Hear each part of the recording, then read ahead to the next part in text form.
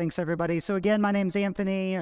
I get to serve as one of the pastors here. It's a joy to be here. We're in the middle of a series on the book of Lamentations. We are in the season of Lent, which is this 47-day countdown to Easter, where we celebrate the resurrection of Jesus. And in Lamentations, we've just been discussing, sad and hard things like lament, then the things that would make us lament. But before we continue on in that, I want to say a couple things. So number one, this may be hard to believe, but I used to be an insufferable know-it-all. To which someone in the crowd is like, used to be an insufferable know-it-all. Now, when I was 12, I had my salvation experience, and I started to be homeschooled in a fundamentalist, independent, King James Version, only Baptist, say that 5 times fast, homeschooling curriculum. And it trained me how to be an insufferable know-it-all. It trained me how to be certain about the things that I believed. And honestly, I had many reasons to have this sort of happen to me, as if it's not fully my responsibility. Like from early on, I was part of like a private Lutheran school, and they were really good about training you in the Bible. And then I had the independent fundamental Baptist, King James Version only Baptist homeschooling curriculum that trains you like this is what you believe and everything else is wrong. And so by the time I got to college, as an 18-year-old, I went to this, still relatively conservative private Christian college, and I knew it all. I had all the answers. I was certain that I was not wrong and I had nothing to be taught. Now, fortunately, I had professors who said, Anthony, that's wrong, and very patiently over the next 4 years sort of helped me and forced me into a gentle form of deconstruction, of unlearning that certainty. But I still have that bent within me. I still have that bent towards sort of an ungenerous, inhospitable approach to truth, that I've got it, and let me do you the favor of telling you what the truth is. Aren't I so generous? Now, as we talked about a few weeks ago, the solution to being an insufferable know-it-all is not a sort of squishy form of moderate centrism, which says it refuses to take a stand for anything. It refuses to make anybody uncomfortable. It's not that. It's not that, particularly when it comes to seeing the image of God in everybody, when it comes to defending the image of God in everybody. It's not that when it comes to loving your neighbor as yourself. As Rabbi Hillel, who was a near contemporary of Jesus, said, that which is hateful to you, do not do to another. That is the entire Torah, and the rest of it is interpretation. So you don't flip from insufferable know-it-all to a sort of squishy, I don't know what I believe, and there's really not anything worth defending. You don't flip to that. Nor is it a form of nihilism or despair or agnosticism that says that nothing can be known. Because that too can also turn into a form of insufferable know-nothing. Well, you believe that, but really you can't believe anything. Well, you think that, but really nothing can be believed, nothing can be thought. That's not really much of an answer either. Rather, I think we can have both conviction and humility. An ability to pour forward some amount of I think this might be true, as well as the humility to say, I may be wrong. And as I grow older, there is a smaller and smaller and smaller amount of things that I'm pretty sure are true.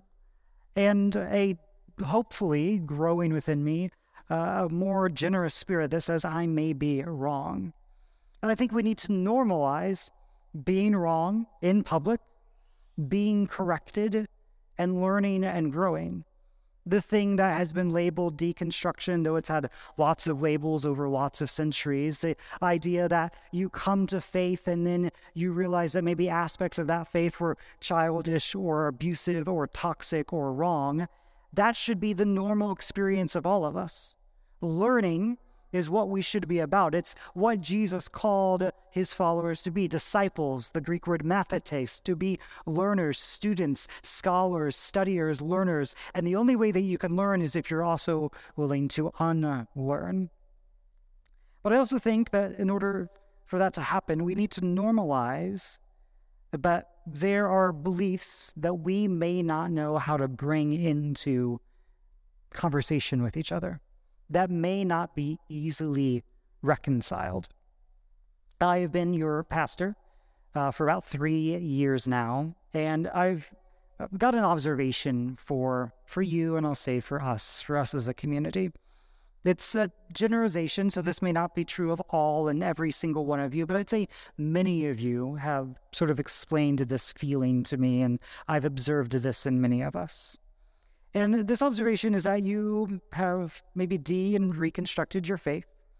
You, thank God, have gotten rid of toxic beliefs that held you down, that were lies, that were destructive to you. And you've exchanged them, again, thank God, for a more beautiful gospel.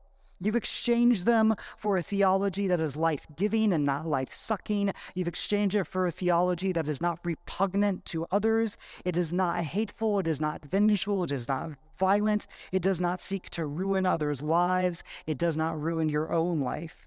Your theology, you've deconstructed or reconstructed a theology that is top shelf. It is well-reasoned stuff, and your relationship with God sucks. You've got it reasoned out. You've exchanged the good stuff, the bad stuff for the good stuff. You've exchanged the toxic stuff for the life-giving stuff.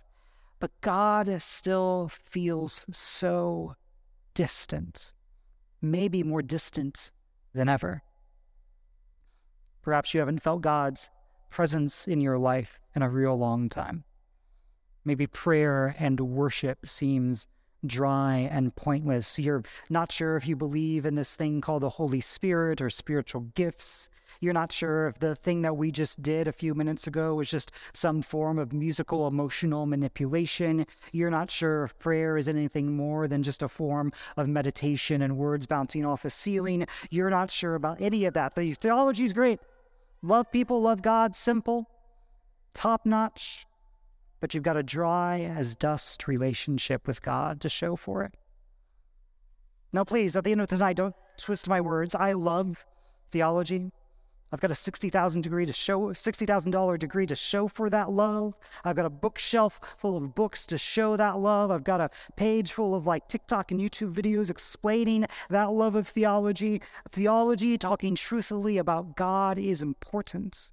I think getting rid of toxic theology is necessary and good and literally will save lives. But I think sometimes that need for precision and certainty and perfection can also squeeze the very life out of our souls. This morning, our learning cohort talked about contemplation, a contemplative life with God. And when I was in college and I was unraveling all of the toxic things that had been handed down to me, I fortunately had several professors who introduced me to sort of mystical or contemplative forms of experiencing God, and it saved my faith. It saved my faith because I was going down this fully intellectual path from one form of insufferable know-it-all theology to a whole new form of insufferable know-it-all theology. And what saved my faith was the willingness to experience God in sort of ineffable ways beyond words. Experience God in ways that did not fit within my very tidy, perfect, beautiful gospel theology. To experience God simply as presence. Now, what does any of this have to do with the book of Lamentations? Well, Lamentations is this book I'm deeply grateful for, because it's sort of this microcosm, this miniature version of what most of the Bible is, which is all of these overlapping, contradictory points of view about God, all in conversation with each other. You can imagine a tragedy, some event. For some of us, we're old enough to remember 9/11. Some of us are not. All of us are old enough to remember COVID and the pandemic, and perhaps losses in our lives, in our community, in our workplaces, in our families. You can imagine some sort of tragedy, and then people getting together, having some sort of like sharing circle. And imagine the sort of facilitator of this sharing circle saying, tell your story. Tell us what you experienced. The facilitator gives this rule. You're not here to fix each other. You're not here to fix each other's theology. You're not here to correct each other. All you're here to do is to tell your story. That's what's happening in the book of Lamentations. The book of Lamentations is this poetic response to the destruction of Jerusalem and the temple by the Babylonians in 586 BCE. And for us, it would be as if this city, all of its monuments and landmarks were leveled, burned down, and torn apart piece by piece. Every landmark of your faith and theology, this church, the church you grew up at, the church of your family, the church maybe you go to in the morning, maybe the place that you go to meditate or practice yoga or whatever, all of those torn down. Imagine a tragedy of that scope and scale.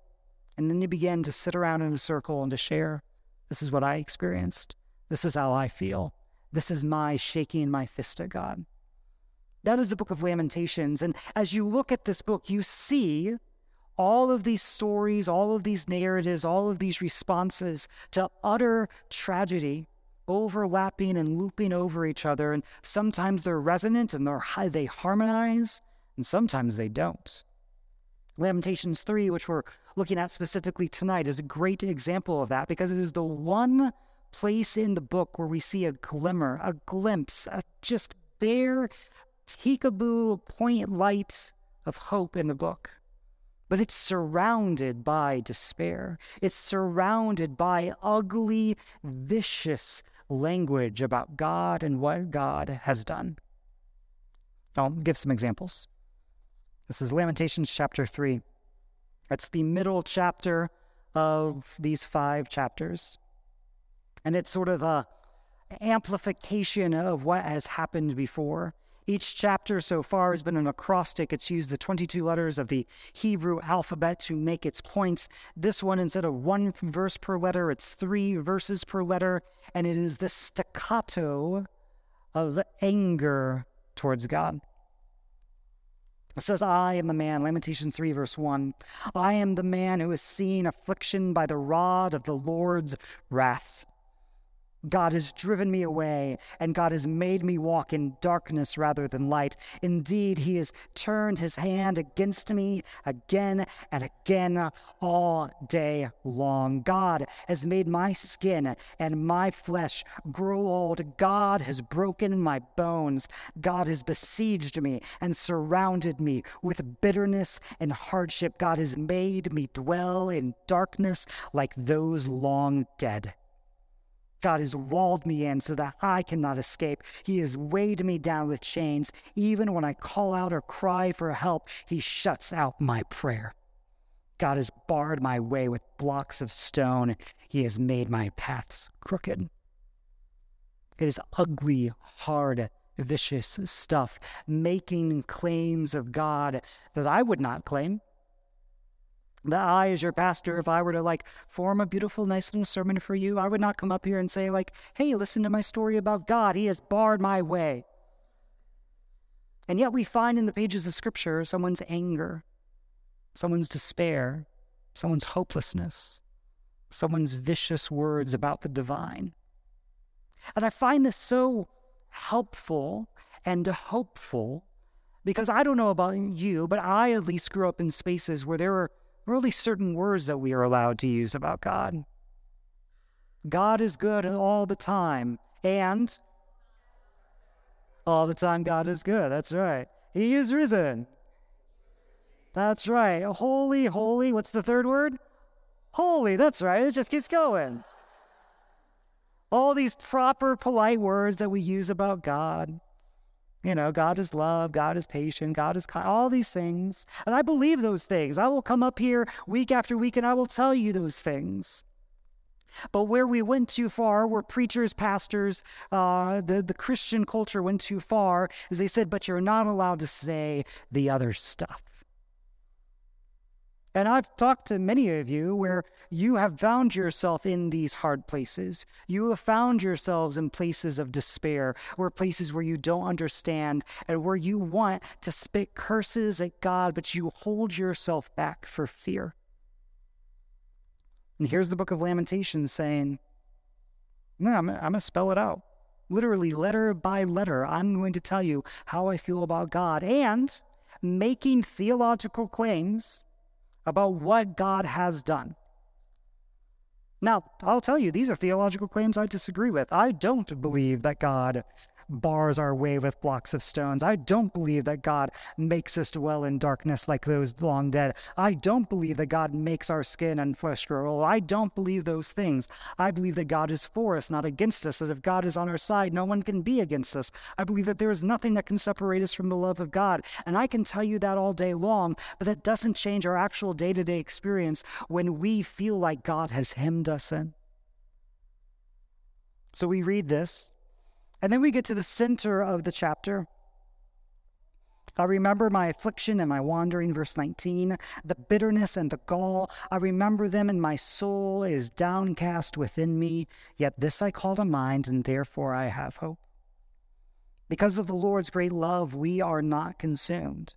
For his compassions never fail. They are new every morning. Great is your faithfulness. I say to myself, the Lord is my portion, therefore I will wait for him. The Lord is good to those whose hope is in him. To the one who seeks him, it is good to wait quietly for the salvation of the Lord.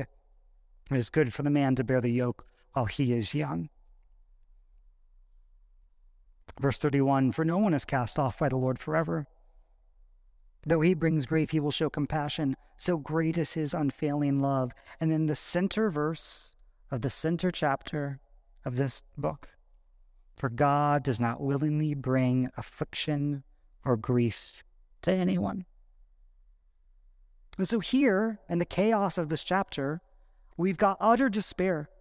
We've got theological claim on top of theological claim. God has cursed me and hurt me and hemmed me in and put me among the dead.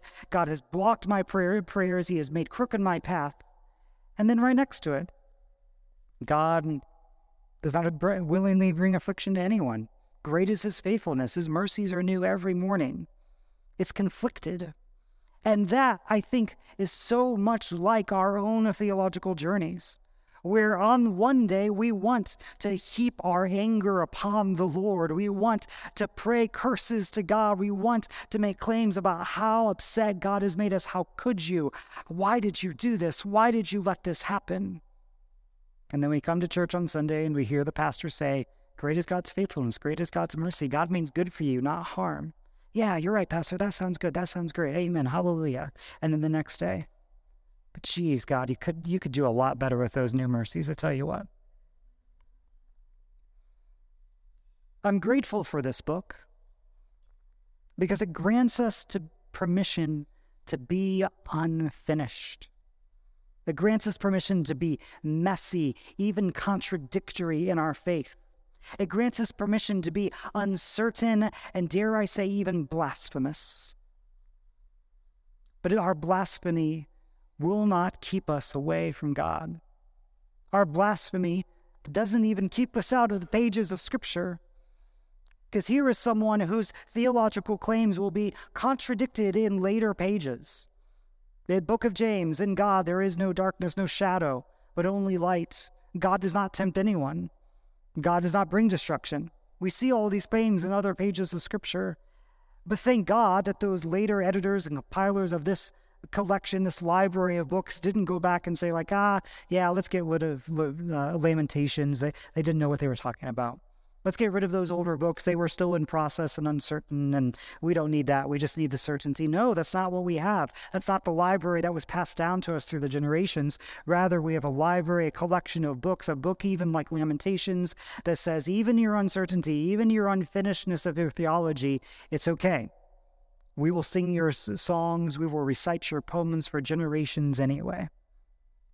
This book grants us the permission to be unfinished and uncertain and even to say things that may not be perfectly true about God because we are human and God is God and there is some space and distance between those two things. And it's okay if our language does not perfectly line up every single time. Now, I do think it's fascinating that the center verse of the center chapter of this book is God does not willingly bring affliction or grief to anyone. And that is a promise to hold on to. It is a piece of hope to have. But that's not the conclusion of the book. This verse is surrounded by all the arguments why this verse may not make perfect sense.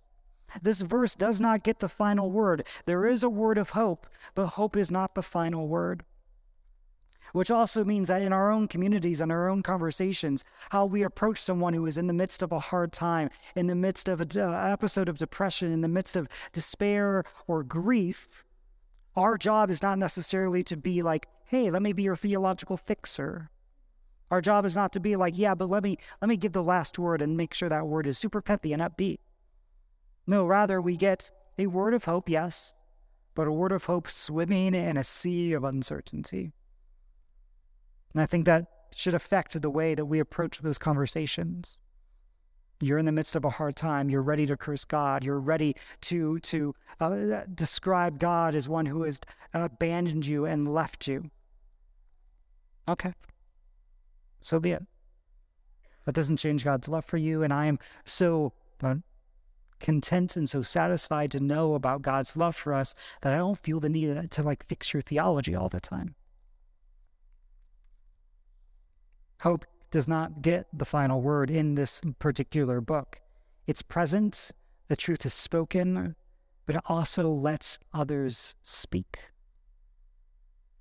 What wisdom could we glean if we simply let others speak? For every person who has left the church angry, upset, who has walked away from a relationship with God without hope, what if my job is not to be the one who chases after? But let me tell you all the reasons you're wrong. But simply let them tell their story.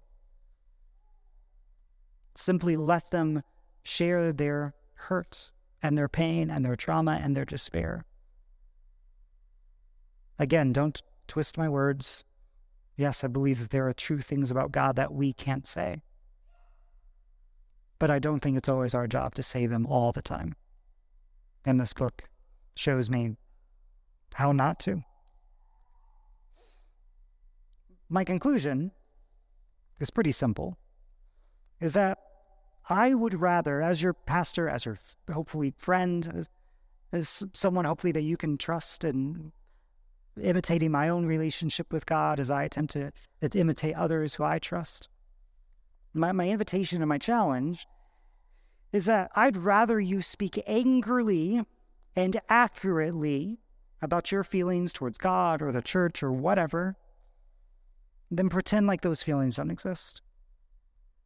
When we hem those feelings in, anger, sadness, despair, depression, whatever it is, when we try to hem those in, all we're doing is that we're short-circuiting our ability to feel other emotions as well. When we try to be less sad and less angry than we actually are, and we try to push that down, we're also squishing down our ability to experience joy and happiness and ecstasy. And I think maybe part of the reason why, and I think there's a couple reasons why our theology is so great, our relationship with God sucks, is because now we feel like we've got this good, beautiful gospel, this well-packaged theology. We love the right people. We include the right people. We say the right things. And we maybe feel like, and this is just a guess, I don't know for certain, but maybe we feel like we don't have permission to be upset anymore.